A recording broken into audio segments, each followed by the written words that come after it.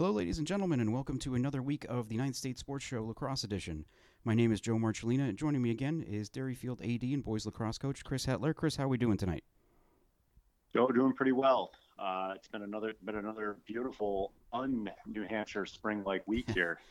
It's been great to get outside. The turf's clear, and looking around the state, I think everybody's been out enjoying the nice weather. So it's been a good start to lacrosse season so far. Yeah, and skills and drills. in typical New Hampshire fashion, I think it's supposed to be 70 a couple days to finish out this week, and then when everyone gets out for practice on Monday, it's going to be in the 40s. So at least in the southern part of the state. So that's pretty typical, I would think. So, and I'm sure we'll get an April snowstorm in there too, of course. as well. Yeah, so, of course. But we'll take it. We'll take it while it's here. So yeah. So in enjoying it, and excited to do a little college rundown here with you, and get our D1 preview going as well. All right. Well, before we get to that, this season, I want to mention that we'll be posting the podcast at nh-highschoolsports.com on Thursday mornings. So if you haven't set a reminder in your calendar, do that now. As always, you can send us your questions and feedback by shooting an email to nhhighschoolsports@gmail.com or on Twitter at nhhssports. We're still running the special lacrosse memberships. If anyone's still interested in those, we're doing two different kinds of memberships this year. One you can sign up for just the stories that are on the website.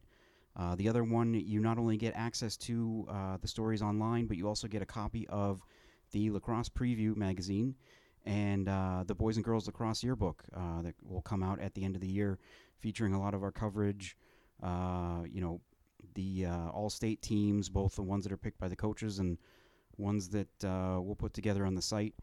Bunch of other great things in that, so you can go to nh-highschoolsports.com and click on the membership tab at the top of the page for that. And also would like to remind everyone, if you're looking to help promote your business, we are looking for sponsors for the podcast. There isn't much, but there are some costs involved with putting the show together every week. We'd like to be able to continue doing that with not just lacrosse, but also football. So if you're a fan of the show or know someone who would like to promote their business, again, shoot us an email at nhhighschoolsports@gmail.com. I think that's all the announcements I've got. You got anything going on this week that you wanna plug? No, other than just like we said, thankful that we're back again. Joe, I think we do want to start off by recognizing the tragedy that happened earlier this week in the lacrosse community and the football community in New Hampshire, and talk about Londonderry's Jake Nahr and how much he meant to both communities here, and how sad we are to pass him passing away, and just to pass along our condolences to the Londonderry family, and both in the lacrosse and football side, and just the school in general. I speak from my standpoint. I didn't know Jake real well personally, but every time I got to see him on the lacrosse field, he was a larger than life personality. He always had a smile on his face. He seemed to lift up others around him. People wanted to be around him, and he was definitely a very physical presence on the field, and definitely, from everything I know, would have been a leader for the Londonderry team this year. Anything you want to say before we start the podcast? Just an unbelievable tragedy, and just, again, like you said, our hearts go out to the Londonderry community and his family and his friends, and just the outpouring of, I think, emotion, and just what people have had, the positive things that people have had to say about him. The one that kind of struck me was earlier today, the New Hampshire Football Report, which is done by Roger Brown, posted a story, and it had a quote in there from Londonderry's head coach Jimmy Lozon. I wanted to read that because I thought it was just a very touching thing, and just kind of sums up everything that I've heard about Jake. Coach Lozon said, one of our kids said in the paper that he had no enemies. That kind of shows you what type of person he was. He had a really positive energy. I coached the defensive ends, and I'd be showing him how to do something. Then he'd go to the back of the line and show the sophomores what I was explaining. He wants you to do it like this. The kids loved him for that.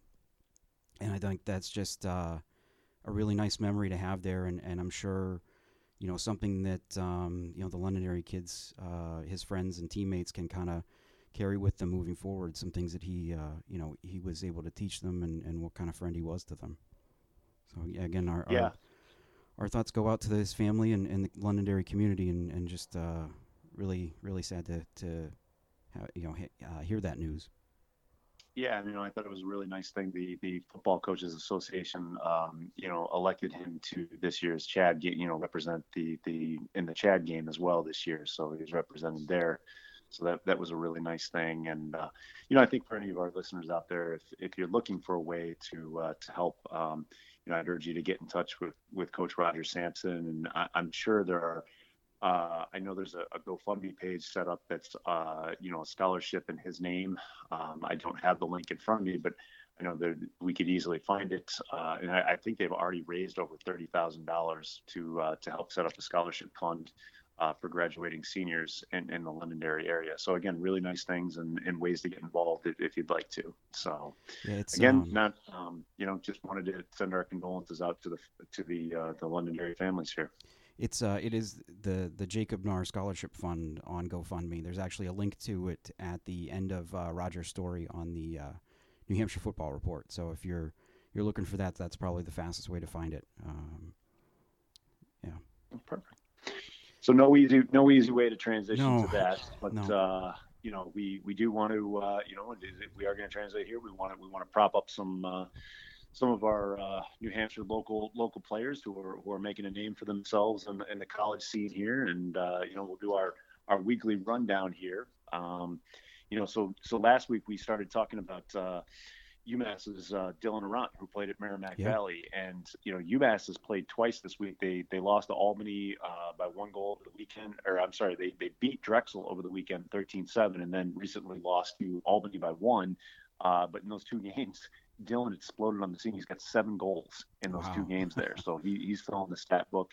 And Charlie O'Brien from Bishop Girton chipping in with an assist as well, making the scorebook there. So great to see those two guys still continuing on and Dylan representing New Hampshire in the way he is. A team we've talked about a lot, Bryant. They had a big win over Wagner over the weekend, 18-5. Ben Abladian went 2-2. Mason Druin got a goal there. Ben from BG and Mason from Pinkerton. I feel like lately I've been the AJ Fox fan club here, but anybody who watched the Syracuse Holy Cross game, did you get a chance to watch that game, Joe?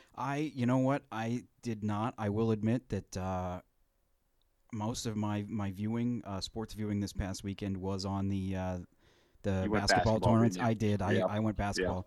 Yeah. When you got basketball on from like noon until midnight, it was tough not to.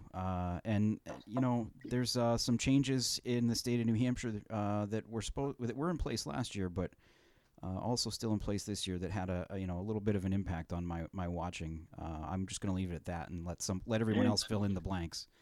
Nice. Maybe you had a little action going on. That's good. That's good. But, maybe. Well, it was madness. There was some madness this weekend, and I tell you what, AJ played right into that. He was playing out of his mind this weekend. Both the announcers of the game, Paul Carcaterra and Anish Sharaf, they were his biggest fans throughout the game. There, they did a whole halftime segment on his play, and rightfully so. He kept Holy Cross in this game for a long time. It was 1-0 after the first quarter, and it was only 6-1 at the half. He had close to, I think he had a dozen saves at the half, ended up with 18 saves for the game. They ended up losing 15-6, but I mean, I'll tell you right now, it could have been, Syracuse dominated possession there. His clearing middies and offense didn't give him a whole lot of help till late in the game, but he just played phenomenal and, rightfully so, got a lot of great coverage this weekend. So congrats to AJ for continuing on there.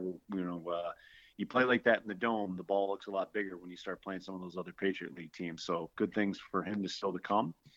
There was a cool reunion down in North Carolina down this weekend with Chad Tereski and Brian Cameron getting posed for a photo down there. North Carolina ended up winning 15-5. Zach Tucci had a nice day at the Face-Off X, going 56%. And then kind of rounding out things, we had Timmy Hendricks doing his thing with 2-1.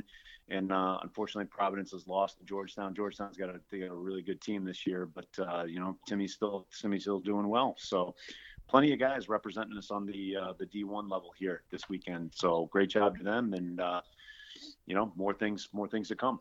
Yeah, it's great to see a lot of these. I know there's been some, still some games that are getting postponed here and there, but from what it sounds like, everybody's really getting into the flow of their season, playing a couple games a week. And love to see the locals, representing New Hampshire well. Last week we talked a little bit about the New Hampshire program starting to get going in D2, specifically St. Anselm's and Southern New Hampshire. They on the women's side, they played actually their first game of the year last Wednesday against each other, which St. A's won 19-5. And they've gotten off to they've gotten a pair of wins so far. That first one against SNU last Wednesday, and then they played American International on Saturday, beat them 12-4. We're supposed to play Assumption on Wednesday of this week, but again, that's one of the games that was postponed. But St. A's certainly off to a good start, at 2-0 on the season.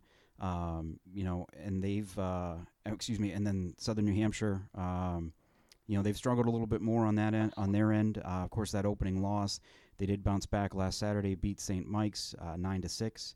And then on Wednesday of this week, dropped a really tough one to Stonehill, 21-5. So they're both getting off to getting their seasons going, and like I said, St. A's off to a 2-0 start. Both of them, I believe, are going to play again coming up here. SNU has Bentley on Saturday at Bentley, so that should be a good one. Nice. I believe that's a conference game, correct? Yep. And so the way the Northeast 10 sort of split up regionally this year, and same thing on the boys' side: Franklin Pierce, Southern New Hampshire, Bentley, St. Mike's, Assumption. Who am I missing there? St. Anselm. They're all kind of playing each other, and sometimes they play each other more than once. And then I believe they're still. I'll have to get confirmation next week, but I believe they're still going to take the top 4 teams and play a little NE10 tournament at the end. We'll get confirmation on that next week, but they're definitely doing it sort of a regional style this year, and some of that was due to the travel restrictions between New York and some of the other New England schools there, which may be loosening up, but they weren't loose enough in time to create the schedule there. So, but yeah, I mean, sticking with that on the D2 side, we mentioned last week that big tilt that was happening in Franklin Pierce and Southern New Hampshire in in Ringe there in the Ravens' Nest. That game, I got to tell you, Joe, it was one of the best games of the season so far, regardless of division. Southern New Hampshire ended up pulling out 16-15 late in the fourth quarter, back and forth game. Franklin Pierce would go up a lot. Southern New Hampshire would battle back there. On Franklin Pierce's side, you had Owen McCormick going 1-1, Connor Chapdelaine from Goffstown going 1-1. Over on the Southern New Hampshire side, you had Stephen Du Bois, another Goffstown grad, going 5-1, 6 points on the day. Blast from the past, David Wiedenfeld from Londonderry going 4-1. And then the real story of the game, and we kind of thought going into this that it might be the case, was the face-off X. Southern New Hampshire has, state champion Gianno Mara from Pinkerton there. He ended up going 63% on the day, and he was a big reason why, Southern New Hampshire going into the fourth quarter, I want to say they were down 2 or 3 goals, and they were able to get back into it through quick strikes from Gianno there. So, a great start. Obviously neither team wants to lose that, but a really good sign for both teams. Their offenses are clicking, and they showed a lot of resilience throughout both, going back and forth there. So I'm excited to watch some D2 this year. I think there's some between St. A's, Southern New Hampshire, and Franklin Pierce. There's some really good lacrosse in our backyard with a lot of local guys playing. And I did see that someone from Channel 9 tweeted that they were covering today's women's game up there at SNU. So that gives me hope that we might actually maybe get up there at some point this year and maybe cover a game, or at least attend a game and get to watch. So hopefully that's actually the case at one of the schools in the area at least. Well, I got my first COVID shot on Monday, so maybe I get a pass, right? Do I get a passport now? Like I get to go around and So I don't know. I saw the Miami Heat had a section set up for vaccinated fans in the really? lower bowl. Yeah, they're going to start doing that. So I don't know. We'll have to find out if any of the schools are doing that. I'm going to guess probably not, but we never know. They might. All right. Well, Well, we as we said today, we wanted to get started looking at the 2021 high school season, and I think probably the place to start with that for us is on the Division One boys side. It's plenty of years. We've kind of, I don't want to say we've known the outcome before the season starts, because I think the last couple of years I've picked the opposite of who's ended up winning the championship, if I'm remembering correctly. But it has been a BG Pinkerton division the last, at least the last decade. They've met in the final, 7-8 times in a row now. I don't know. Is this the year that that streak gets broken up, or is it going to be another Cardinals Astros final? Do you think whatever day in June the finals end up being?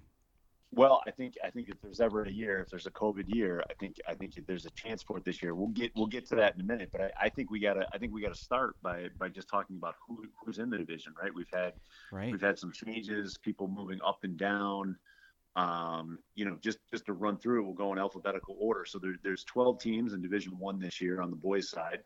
You've got Bedford, you've got Bishop Girton, Concord, Dover, Exeter, Londonderry, Merrimack. We've got a Nashua schools, North and South, Pinkerton, Salem, and Souhegan. So out of that mix, you might be, Joe, what stands out to you? Who's missing from that mix that's been a long time member there? Can you just, I know I put you on the spot there, but can you think who would you normally expect to hear in that mix that's not there anymore? Well, for the first time in forever, maybe, Hanover is not in the division. Hanover dropped down to D2. Yep. Of course, Merrimack is the I guess you'd call them the newcomer. They were out on the last cycle, the last 2 years, down in D2. They're back up. And then I believe Keene also dropped down. Keene and Timberlane dropped down along with Hanover. Yep. Keene and Timberlane came back down again. Yep. So yeah, of a different look on the division. I'm interested in it because at 12 teams, I believe that's what it was for a long time. Early 2000s, maybe the beginning of 2010s. And I thought that they kind of wanted to get away from having the division be that small, but then again, it is tough for some of those programs that aren't as don't have, I guess, the kind of I'm trying to think of the right way to put it, the kind of history of Pinkerton or BG. I would say depth. Yeah, or the depth. Yeah, that too. Yeah. I would say depth and the ability to have, really strong, large senior and junior classes every year. It's a little bit hard. You look at that list. It truly, there are a lot of sports where school size doesn't matter, and lacrosse can be one of those sports. But if you look at the D1 level, it truly, a lot of those are the schools that have the larger class sizes, so that they can kind of ensure that they're going to have larger. It doesn't necessarily mean talent equates to it, but their roster size is going to generally not fluctuate as much as some of the other schools. And I think in a non-COVID year, it might actually be a really good thing that there's only 12 teams there, because it would give you a lot of flexibility to play some of those great out-of-state games and matchups, or have a BG Pinkerton twice, or an Exeter Pinkerton, or a BG Pinkerton twice, where you kind of want to see those things. So I think in the future, it's not necessarily a bad thing that there's 12 teams there. When we get to Division 2, we're going to talk about the problems of having a 23-team division. But for now, we'll stick with D1 here. Yeah. And you mentioned that doubling up, and we're going to get a lot of those. BG, Exeter, Pinkerton, South is in the mix there too. Londonderry, I believe they all play each other twice, if I'm not mistaken. So I mean, some of these teams really challenge themselves in terms of who they're playing and what they scheduled, and which I like seeing. But I think is also a good idea too. And in a year when, we're not 100% sure of this, I don't think, but all signs are indicating that the playoffs are going to be not just an open tournament, but an unseeded tournament. So whatever you do in the regular season ultimately isn't going to count towards the playoffs, if I'm not mistaken. That's still your understanding of it? It is. It's not necessarily what we as coaches want or ADs want, but it's looking more and more like that. That they're at least going to try to do it regionally and maybe be able to seed within the regions. But even that's going to be hard because everybody's playing, a schedule kind of like you said, under the assumption that none of these games really matter. And that you can challenge yourself or, play out of division and so then how do you compare? But that's for another time. We don't need to. We've spent enough time on that already. Yeah. I'm excited to kind of get into who some of these top teams are and kind of talk about the division here and some of the great talent that we have in Division One. Regardless of where these teams finish, just about every one of these teams has some kids that are going to be playing at the college level coming up, and there's reason for optimism on all of them, on all teams. Well, I'm just gonna jump right into the pool head first here, and say, going into this spring, the favorite from where I'm sitting, it's got to be Bishop Guertin. With the number of kids that they are returning, the number of kids that they've got that are going on to play in college. I think at last count I counted 8 guys on this on this team that are going to be going to play somewhere in college. The majority of them, it seems like they're D1 kids too, and it's not just at any one spot on the field. Although their defense looks like it's I was loaded. Going to say when you can put three Division I defensemen out there, and Aiden Ahern going to Villanova, John Sullivan going to West Point, and Matt Craney going to Merrimack, you're already starting with a pretty solid. Pretty solid core there. And it just kind of goes to show you the cyclical nature of high school sports too, because I think when we sat down and did this 2 years ago, going into the 2019 season, the talk was for us that BG had James Heitmiller back in goal for his junior year, and then I don't know if they had anybody returning on defense. They had guys that had experience, but I don't think any of them were starters from the year before. There were questions around. Right. And I remember that. Can Aiden Ahern get it done? Well, he got it done in those 2 years. I remember that first game that they played too against. I want to say it was Needham, where they were. I want to say they were down like 8-1 to start that game, something like that. So there were some growing pains early on, and this year it's flipped. It seems like it's flipped. Like you have those 3 guys that you mentioned that are coming back to lead that defense. You also have a junior. Nick Dahl, who also is expected to play a big role for BG. And then you have any one of, 6 or 7 guys that could be seeing time in goal for BG. Is that right? It's an absolute, just wealth of talent there. I'll start with a kid who I've seen, Matt Piker, who's put a lot of effort in. As a senior, he's homegrown. He, started playing goalie. He's been to some of my goalie clinics. Would start for an awful lot of teams throughout the state. Dylan Stewart, who was at Bedford before this, very talented young man. Zach Connerty, who a big kid, takes up a lot of space in the net, quick hands, great outlets, plays at a high level. Sam Clausen, who's starting to play goaltender for the first time. And then you got 3 freshmen who, again, could probably step in and play for most teams in the state, and Avery Reed, Will Murphy, and Mike McDonough. So, how coach manages that's going to be an incredible task, but, probably a pretty nice problem to have. Yeah. When you got guys that can all, and, it seems like all of those goalies get along with each other too. So it's not it's like when you have a QB room, right? Either you have a good one or you have a bad one, and they have a good goalie room right now with these guys. So good problem to have. And with the defense that we mentioned, they may be able to break it in and one of these goalies in a little bit more slowly than in other years. And then you also add in that JJ Murphy Jr. is back at X, and he's been around for a couple of years now, played quite a bit as a freshman, and has worked himself into being one of the best guys in the state. So I mean, even if he's winning faceoffs, then you're not going to see the ball as much, and then even when you do, you got some really good guys in front of you that. I love JJ. He's done nothing but work really hard. He played on my 22 Purple Tomahawk team back in I think I started with these guys in 6th grade, and definitely in 7th and 8th grade. we realized that all of a sudden we needed a face-off guy there, and JJ with his wrestling background decided that this was going to be his ticket and really committed to it. And over the years has really developed into probably the top face-off guy coming into the season in the state right now. Bryant committed as a junior, so again, that can be a good and a bad thing. I mean, that defense and goaltending, they may not see a lot of shots, early in the season there, but no one's going to, if you're a coach, you're not going to complain about that. You want the ball and you want to get it to the talented offense that you have. Jumping into that, you've got Michael Kiley committed to Colgate. Not a bad school, if I do say so myself. At least their lacrosse program, right? Yeah. Their lacrosse program, yeah. Right, yeah. They've got Dawson Clark going to West Point, John Kokorian, who's committed to Trinity. And those are just the college guys. And then, they've got a big Nick McGovern there, who's, going to be a matchup problem for a lot of teams. Chris Heitmiller, Calvin Jazokis, who's going to Wentworth. I mean, they just, again, so many weapons, for them to use on the offensive side of the ball.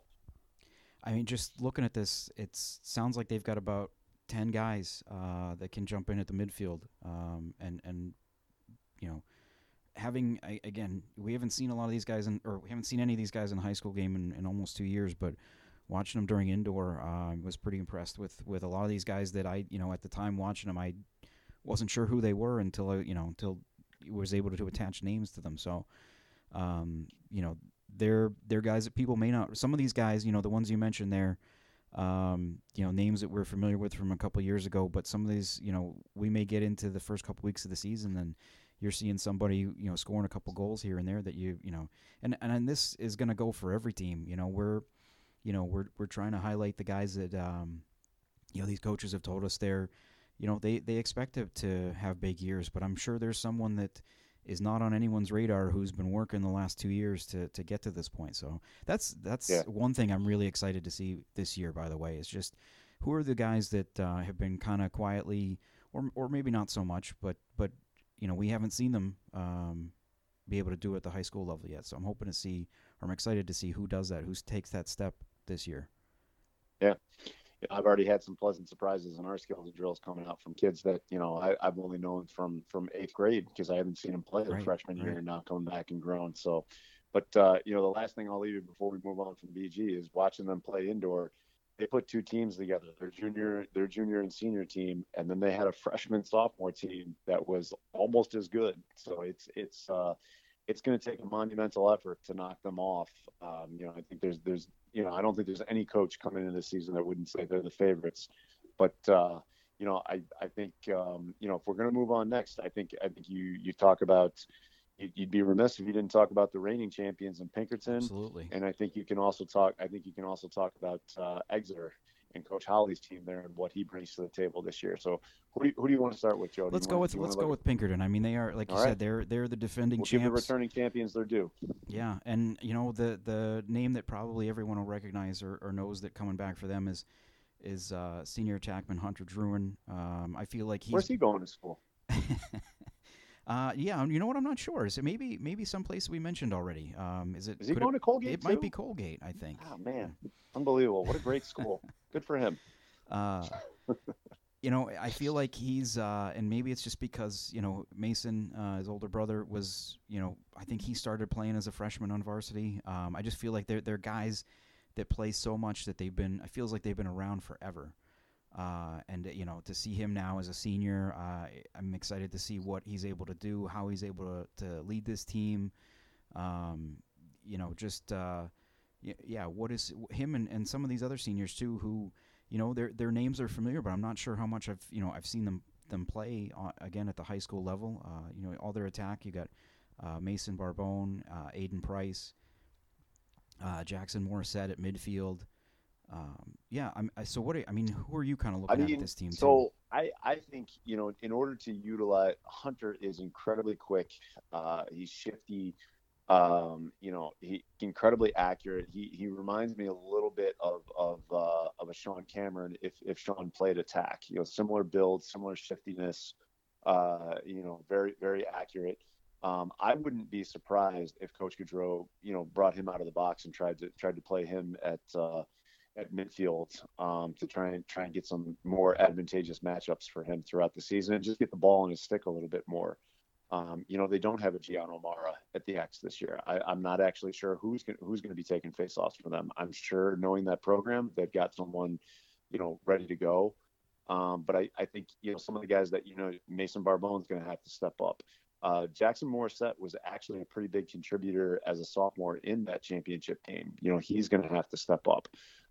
Riley Spellman is a matchup problem for a lot of teams. He's a big, thick, sort of bowling ball type of a player, will run through guys and has a very accurate shot on the run. I don't think this is as deep a Pinkerton team as you've seen in the past, but they're going to be blue collar. They're going to be gritty. They're going to come after you and play hard defense. They're going to get out on your hands and make you earn everything there. So, again, I don't think you can overlook these guys. I wouldn't. It would not shock me if they play BG during the regular season and BG gets them twice and maybe it looks pretty easy, but then you get to the playoffs, things change. And, I wouldn't count these guys out by any means. Oh, I mean, we're going on how many years now that, in this matchup, the team that won the regular season meeting has then lost the championship game to the other one. So, I mean, that's kind of been, that's the way it's gone, I want to say, for like the last 6 years or so, 5 or 6 years. So, I mean, it's entirely possible. But, I think maybe more so than maybe I can ever remember. There's a few more question marks about the Astros than maybe ever. But if there's a guy to get it done, I mean, it's big shoes for Coach Gaudreau to fill. But he is a teacher. He's a leader. As I mentioned, he's been in the classroom and he knows how to win. He won at Bow when he was at Bow. He won down in Massachusetts when he was in Massachusetts. He won at college when he was at St. A's. He's been a part of that Pinkerton staff when they won a championship there. So, I think if there's anybody that's going to get these guys ready and get them believing, and winning helps to breed a culture of belief, and that when the chips are on the line, you're going to be able to do it. These guys, some of these guys returning, they've won, they know how to do it, and so I don't think this Pinkerton team is going to be a pushover by any means. So. That's where I'm at with Pinkerton. I think they're still in the mix for that 1 through 3 spot. Even though we're likely not going to have seeding in the playoffs, I think they would. If you did seed, they'd be probably in that top 3 mix there. Yeah, I'd say if BG's number 1 going in, Pinkerton maybe 2A. And then I would say probably Exeter 2B, or vice versa. I would actually flip that. I've definitely got Exeter just based on that's a great transition right there. We can talk about Exeter and Coach Holly's group, but from what I saw from indoor, Exeter is clearly, in my mind, is clearly 1B in my opinion. Actually, I think there is a little separation just due to depth between Exeter and Pinkerton on paper there. Exeter has the offensive firepower that they return. They've got, Spencer Clark at midfield. He's committed to Bryant. Coach Holly's son, Connor, who's committed to Clarkson at the midfield, and Jackson Hale at the midfield, who's committed to Franklin Pierce. And that's not even talking about Hayden Lechner at the midfield, who's still deciding where he's going to go next year. So you're running 4 deep at the midfield there. And then Aiden Drunzik, who's a very talented, plays on our 22 team. Played for me for a little bit, going to UMass. I think a lot of teams were kind of questioning, like, is Exeter's defense good enough? Well, they've got 3 seniors who two of which are playing in college next year, and Zach Elver, Davis Nelson, and Matt Canfield. So I think they're going to be pretty good there. If there is a weakness to Exeter, I think there's a little bit of uncertainty at the goaltending position. Yep. And I think, Spencer Clark can face off. I know Coach Holly's got some other guys in the program that do it, but they don't have, in my opinion, a true, what you would call Fogo or someone who's specializing in it yet at the level, that BG does. So, I think if there's something that's going to hold them back from knocking off BG, it might be in that area. Do you see it any differently? No, that's pretty much everything I was thinking about with them too. But it's kind of similar to BG in a sense though too, like you were saying, that they've got that experience of age just on defense, and then looking at the goal position, of course you had Henry Vogt there last year, who's now playing at Merrimack College, and doing a pretty good job down there himself. You look at the two guys that they've got competing for goal in a sophomore and Ryan Tapman, and a freshman and Ethan Burnage. And with the sophomore with Tapman, you got to figure how great would it have been last year to get him as a freshman, a year of varsity experience behind Henry, kind of, I imagine that they work together in some capacity before, but just being around him every day at practice, and just some stuff is going to kind of rub off on him. Unfortunately, you miss out on that potential experience there, but it should be interesting to see how that kind of works out, which direction they end up going, and you think that maybe again the experienced defense can kind of maybe make up for some things and kind of allow that goalie to kind of get his feet wet before you get too deep into the season, right?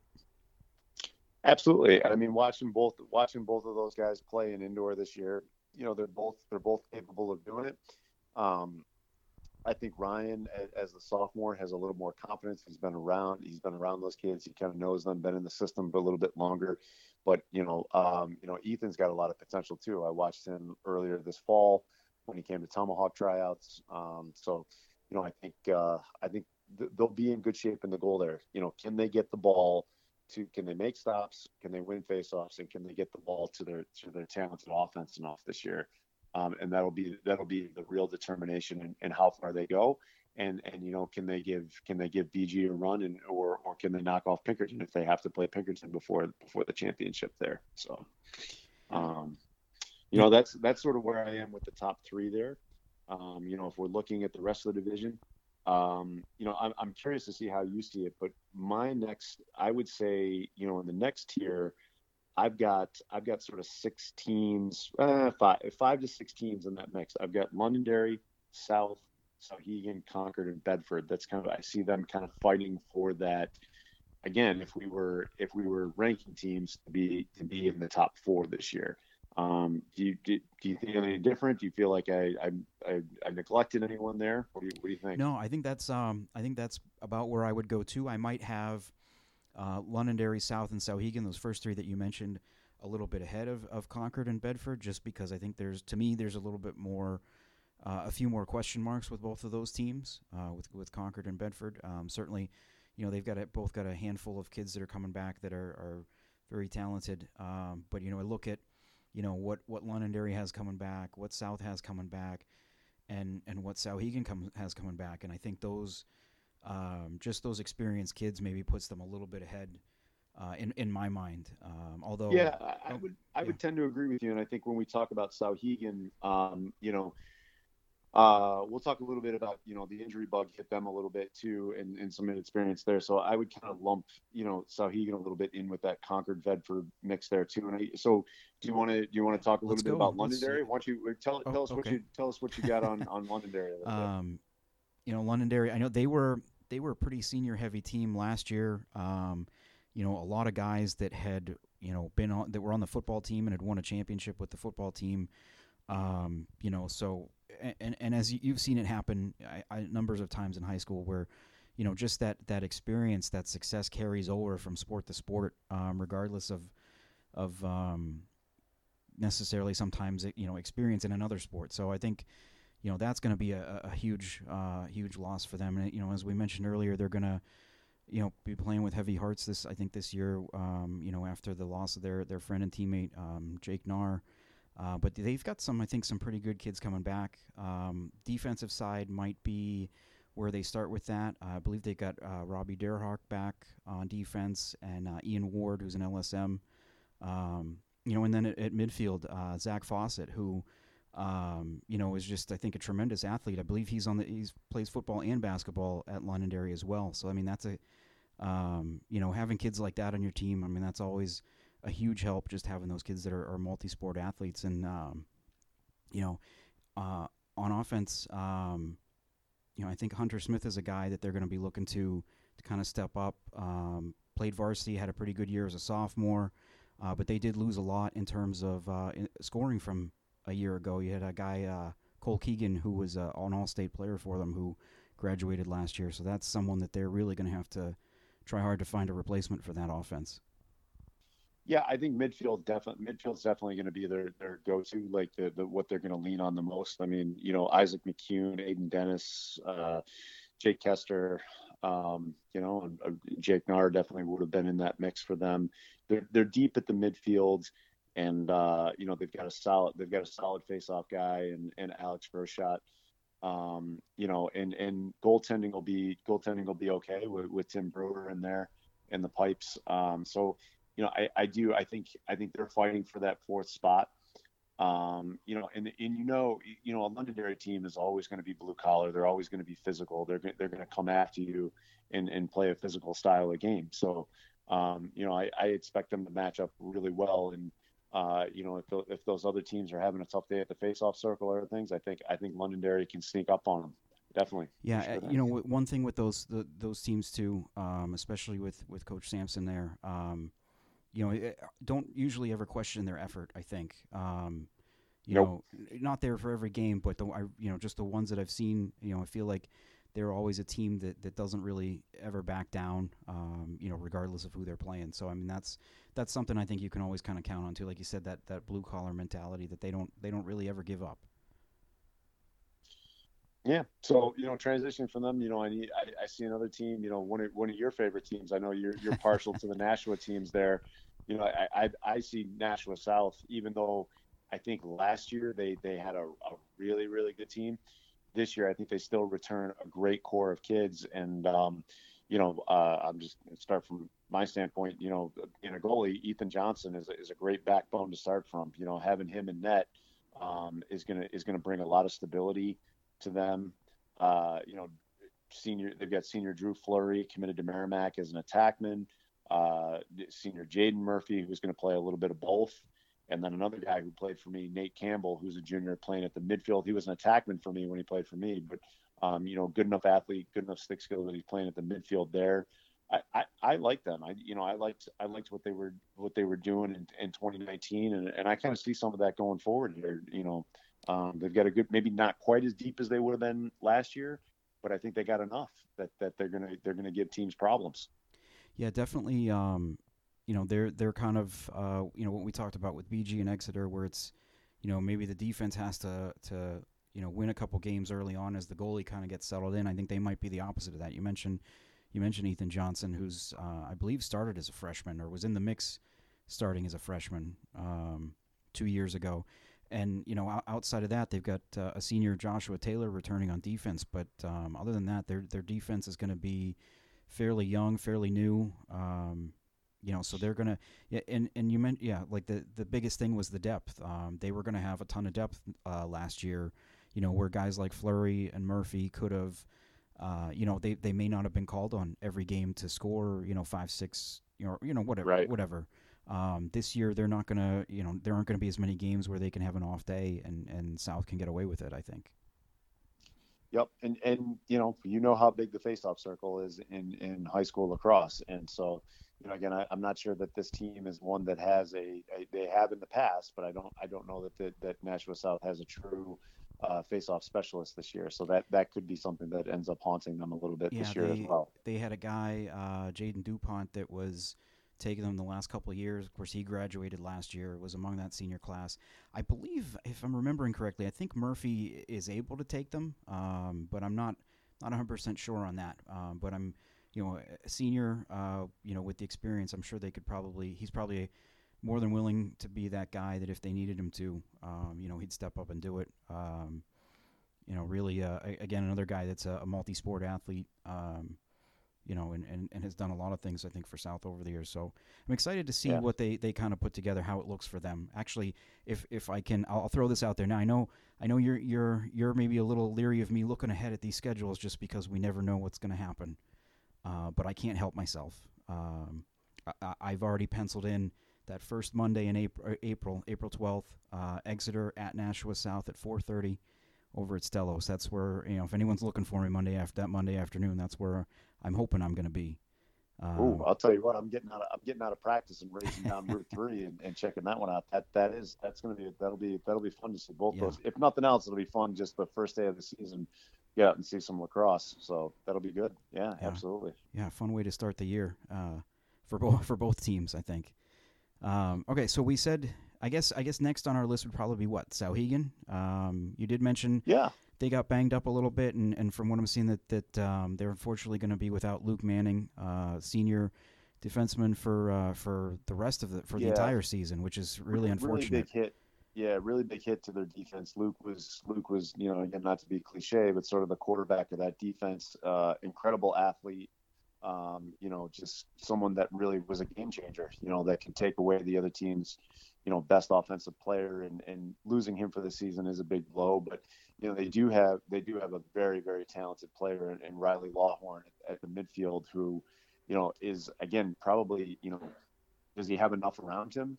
That's to be determined. But he's a game changer himself. I mean, there are very few guys matching up. I mean, was he Division II Player of the Year in football this year? Did I give him enough credit? Um, you know what? I'm drawing a blank on that right now. I know he was an All-State kid, and they won a championship this year. I'm pretty sure he was. I'm pretty sure he was Player of the Year. But regardless, very, very talented athlete. And one of the reasons why Sauhegan will be in the mix this year. They have a new player from Indoor whose brother Max went to Dairyfield, Max Karpowicz. They have a new player, Alex Karpowicz, who, well, I say new player, he's a senior. This kid he's gonna surprise some guys. He is a big physical matchup, all-state football player. I believe he's going to Hobart for football. And lefty. He's going to catch some teams that aren't careful. Maybe I'm giving it away now. It's on the podcast here, but he is not your typical, like, well, the senior's coming out for the first time. Can he even cradle? This kid's big. He's strong, and if you don't play him right, he's gonna score some goals. So I did a little quick research here. Just to go back. Riley was the South Cluster Player of the Year in Division II. There you go. Also, I don't know I'm sorry if you did mention this. He's going to UMass Lowell next year, so another New Hampshire guy going a little bit south of us to play in college. So excited for that. Yeah. Yeah. And I think if Sauhegan's going to have success, they're going to need some of their younger guys to step up. Two guys that I've coached and I loved, Cole Manning, freshman, Luke's younger brother. He's going to play some from midfield and attack. Good lefty. Yeah, he's righty lefty. He's a good feeder, good finisher, good shot on the run. And Brett Bouvier, who's a freshman defenseman, very aggressive, gets out on hands, plays good angles, good feet. So they're going to be a little bit young there. So again, does Riley have enough around him to kind of fill in those gaps and draw enough attention away from him? Can Alex Karpowicz be a matchup problem that teams have to counter on? Can Cole Manning, do enough as a freshman? And then you've got guys like Connor Holland, who's a midfielder, Tony Garant, who's a junior midfielder, Will Boyle, a senior attackman. Can those guys do enough to get them over the hump there? They do have question marks at the face-off circle and in the goal. So, again, that's kind of why maybe we have Sauhegan sort of in the middle of the pack there, fighting for that. And seeing how. But the nice thing is, in a COVID year, right? Essentially, all of these games are scrimmages, so you do have the time to bring up a new goalie, to break in a guy at the face-off X, to try some different things on the field without the pressure of being like, well, if we lose these games, well, we might end up being the 10th seed and have to play Pinkerton or Bishop Girton or Exeter in the first round. It's going to be probably out of a hat, so it won't really matter. So we mentioned some of those guys, Lawhorn and Karpowicz, of course, were on the football team. Tony Garant, Will Boyle, and Luke Manning too. I know we said he's out for the year, but all of those guys not only were key guys for the championship football team this past fall, they were all state players. And again, that's something I would never discredit is winning a championship in another sport, and then kind of getting the band back together for a different sport, another season. I think that's always a huge thing. For a team, just having that experience of having won together. Winning definitely creates a culture, and it definitely helps to get there. So, definitely don't count Sauhegan out. And then, another team that is usually has been in the mix and has a championship pedigree is Bedford there. And again, depth. I think across the board, if you're not Bishop Girton, depth is probably going to be an issue at most of these schools this year. But Bedford does return some very talented players, and Will Enters at the LSM, Max Maniello at the midfield, Connor Robusto at attack. They may have enough pieces that they're that top four seam there. I mean, what do you think? Yeah, I definitely would see them in the mix. I mean, I feel like they could be another team. Like I was saying, that maybe has guys that we don't know too much about that end up stepping up and being big contributors this year. But certainly it's a program that has been right there in the past. They were a semifinalist, I believe, in that first year in D1 in 2015, I believe. And I believe they got back in 2016, if I'm remembering that right. So I certainly think that they are, again, one of those teams that could be in that second tier of teams that we were just talking about. Well, and I'll tell you, if they're going to be some surprise guys, guys that I think probably would have popped up on the scene last year for them. They've got two juniors who again played for me on that 22 team. They've got Will Kramer, who I don't know if they're going to use him as a midi or an attackman. Quick, shifty.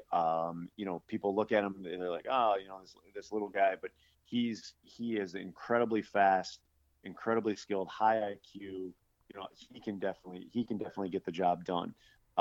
Magnus Steele. I mean, a name like Magnus, you're not gonna sneak up on anybody like that. But and he plays that way too. He is a big dude, powerful shot on the run, playing at the midfield there. So to me, those two guys could have breakout years, on offense there. And then a kid, a junior, Parker Hendrickson on defense there. Very aggressive. Again, gets out on hands. I think this team, has the ability to get there. They're going to have to break in probably a freshman goalie, with Dylan Stewart not being there right now. But, again, they may have enough defense around there, and they may have a good enough offense that, they might be competing for that fourth spot. And the other team I think that we mentioned, Concord, they're another one that a little bit like Bedford, maybe light on the experience coming back in the senior class or certainly in the lower classes, but again they might sneak up on some people.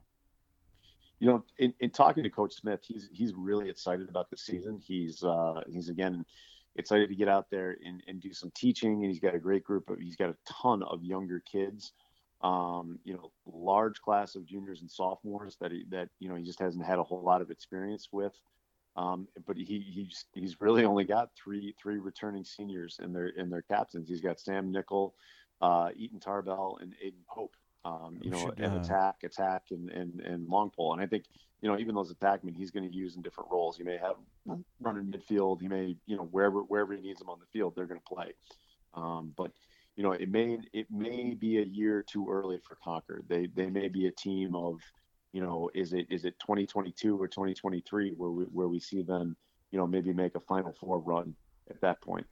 Should mention, I don't know. Well, it was on social media earlier, so I'm not sure if it's breaking news, but we definitely wanted to mention we saw on Wednesday that Aiden Pope had committed to Norwich University on Wednesday. So another guy that's in the state going off to play in college. So congrats to him. Well, that's fantastic. That's great. More guys playing. That's what we like to see, spreading the game there. Yeah. So that's great. And then they kind of finish up here. I think in that next mix, we've got teams like Dover and Salem and Merrimack and North, and kind of rebuilding and get some younger squads, and then but they intermix with those teams. They've got some really talented guys. Where do you want to go to round out here? Let's go to Salem. They're kind of one that I'm interested in to see how they do. They definitely, we were talking about this, the way the schedules are put together, and just looking over theirs, that they've certainly, challenged themselves. They got a couple guys. They're their captains for this year, Spencer Dean, Eli Lum, Hunter Day, who, all three sound like they're talented guys who are looking to have big years. And don't forget, what was it, 2018? They were kind of the surprise of Division One. I want to say they won 10 games or so. Yeah. Made the playoffs. Really opened some eyes, and were a team to kind of watch out for. And I think I don't know how if they can repeat that again this year. But again with the open tournament, I mean anything's possible. It's numbers are not a problem for them. They've got great numbers. It was really impressive to see they had two full teams playing indoor. As you said, Hunter Day, he's an all-state defenseman that again played for me on that 22 team. This junior class, that 22 junior class team is a very talented group, and Hunter is going to be one that he's going to be disruptive for a lot of teams. He can play LSM, he can play close. I really like him a lot. And, as you mentioned, Eli Lum and Spencer Dean, they're going to be very good players for Salem this year. I'm glad we started with Salem because I would agree with you. I think they're the top of that group that might even be able to sneak up on teams like a Concord or a Bedford or Sauhegan and things like that. So I think if some of those younger kids step up, they're going to be in really good shape this year. It sounds like they have two guys too that maybe are under the radar that no one really has heard about. One of which because he's a freshman, and Brett Atkins, who sounds like they're expecting a lot of stuff from him potentially, even as a freshman. And then another guy in Connor Doyle, who is a senior who moved here from California. They're both middies, both guys that I'm sure there's not a lot out there on either of them, just because of one transferring from across the country, and the other one being a freshman. That adds to it, kind of like the curiosity of like, oh, what could these guys potentially be, in a year like this. Yeah, and they've got solid goaltending and Chris Hillebrand, and then again a kid who's worked a lot with me and Jack Schoenrock as a freshman. So a nice situation to have where you've got a senior and then you've got a freshman. So you've got some time, even if Jack isn't ready, you've got a senior there, and then or you can play them both. So I think I'm really curious to see what Salem can do this year. The team that probably I think was hurt the most in terms of experience by last year, I think it's got to be Dover. They had 18 seniors in 2018 and then 19 seniors in 2019. Quite the coincidence. So looking at last year, they were hoping to be able to get a lot of experience in 2020 and did not. Obviously, were not able to. So I think they have just 5 guys coming back that actually have played at the varsity level before this year, which is a tough thing to have to deal with. I know their schedule's a little bit different. Being on the Seacoast, they aren't in as close proximity to as many D1 teams, but so they're playing more of a D2 heavy schedule with some of their rivals out there. But still, that's going to be a tough task for those guys. Kind of have to learn, on the fly. Yeah, I think Coach Murphy is going to rely really heavily on Luke Geppert. He's a senior this year. As a sophomore, had 15 points. He was 10-5 playing in Division One. That's pretty good as a sophomore in Division One. I think he's going to be one of their main scorers there. In any time when you only have 5 returning players with legitimate varsity experience, you're going to need time to build up. And like you said, the pandemic, may have really hurt these guys in terms of that, having the ability to develop there. But being on the Seacoast, we don't see as many of these guys. So maybe they've been playing in that hooligan program. Maybe they've been doing indoor and things like that. So again, a team to kind of watch develop as the year goes on. But like you said, they do get an opportunity. They're playing a lot of D2 teams this fall, this spring being out on the Seacoast there. So again, it may be able to break them in a little bit easier. Yeah, and the one thing too is, which is good for their the outlook down the road. Their numbers still sound like they're good. That they've graduated all these kids, but there's some big groups coming in to fill in. So that doesn't sound like it's an issue, which is a good Well, sign. I've told you, if I'm a kid, I see this stuff. I mean, if I'm a kid, I look at what Coach Murphy's doing on social media there, and I'm like, what guy doesn't want to play for this guy? He's fun, he's hip, he does all this cool stuff. I'm ready. I'll go suit up for him anytime. As we mentioned at the start, there's one newcomer sort of to the division, and that is Merrimack. Of course, they were in D1 going back a couple of cycles. We're actually a playoff team, I think, their first year in D1. Dropped down to D2 for the 2019-2020 seasons. Made the playoffs in 2019. Finished with 11 wins. And it sounds like, they were going to be in a spot where last year where they were maybe not quite as in the same spot Dover's in, where they're short on experience, but close to it. They didn't lose a ton from that 2020 class. It sounds like they've got about 12 kids returning this year who have some experience, and then a pretty big group of juniors that that could fill in nicely as well. Yeah, I mean, just looking at their roster, they've got it looks like they've got 5 or 6 midfielders that are all seniors. They've got some defensemen that are seniors. So I mean, they're going to put a older, experienced group out there. I remember from a couple of years ago, Connor Lanigan at the midfield. He was a really good player for them. Matthew Todd as a junior on attack, was a really good player.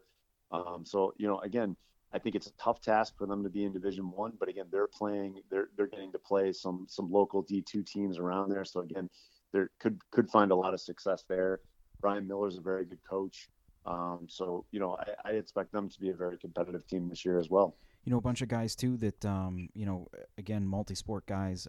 Stephen Petz, Jake Trahan, Shea Goodwin were all on the football team. Might have been, some of them might have been on the basketball. I'm not positive about that. But football players who jumping over to another sport. Love the multi-sport athletes. So that goes into it too, that they're just at least familiar with each other, having played a season already this year. And like you said, I think they're a team that kind of split up their schedule a little bit. Like they've got some D2 games in there, but also some D1 competition, and just interested to see how they kind of reacclimate to D1 and how that kind of moves them along going into next year too. Yeah.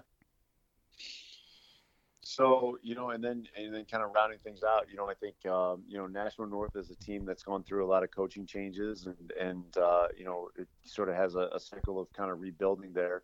And you don't necessarily count out anyone, but I think they've probably got the most to prove at the Division I level there this year. Do you see anything differently with that? Yeah, I'd agree with that too. It has been kind of a coaching carousel over there since Keith Bertrand left to go to Sauhegan. And I'm not too familiar with some of the guys that they've got coming back. But I think it's going to be a year of, again, a team probably benefit from a year like this where, they just get the opportunity to go out there and play a ton of games, hopefully. Yeah. And so, I think, looking from top to bottom, I think it's going to be an interesting year in Division I. Like you said, is this the year where it's not a BG Pinkerton final? Very well could be, with the pandemic year. First of all, you got to keep your team healthy throughout the year. Absolutely, right? And then, and we kind of talked about a theme throughout the division was depth, right? And other than a few teams, it's going to be the teams that are healthiest when it gets to June too. So, a lot of, but I'm excited. Like you said, day one, you get Exeter and Nashua South. That's a great first day right there. So I am counting down the days. Checking them off on my calendar. I'm really, really excited that we are getting to this point and that we're done our first preview. We've finished our Division I boys preview. How about that? It's a great thing to be here, man. Last year at this time, we were not doing. Actually, I think we were doing previews. We were hoping it was only going to be a 2-week quarantine. I don't know if we'd started them yet, but we definitely did them in the hopes that there would be a season. Yes. So now we've got 7 days while you guys get to listen to the podcast and take notes on who we highlighted and who we snubbed. We have 7 days to try to figure out how to do a 23-team preview in an hour, give or take. I think we're up for the challenge. I think that's going to be just a wild ride to try to get that into one podcast. We'll hope that maybe the college scene isn't as robust, and we have that week. So we'll make it work. We'll do it. Yeah. Any final thoughts for the week? Not just on D1. Anything that's going on that outside of the start of practices finally on Monday? Well, we had a good coaches meeting tonight. We had our rules review. It was great to see everybody, even if it was only virtual over Zoom. And just looking forward to getting to see all my friends in person real soon. You know, it's been too long. It's been over. Well, it's definitely been over 365 days, and it's been longer. It's actually been longer than that since the June of 2019. Yeah. So, excited to get back out there and see everybody. And let's throw one final call out there to D2 coaches and any coaches if you're listening to this. If you haven't shot your preview info over yet, please do. I'll also be reaching out to you if I haven't heard from you. The email is nhhighschoolsports@gmail.com. If you haven't, please get those over so we can talk about you next week and in future weeks. And I think that's all I got. Well, Joe, as always, it's been a pleasure, and thanks for having me on again. And yes. Looking forward to our D2 preview next week. He is Derry Field AD and boys lacrosse coach Chris Hetler. I am Joe Marcellina. We will talk to you next week.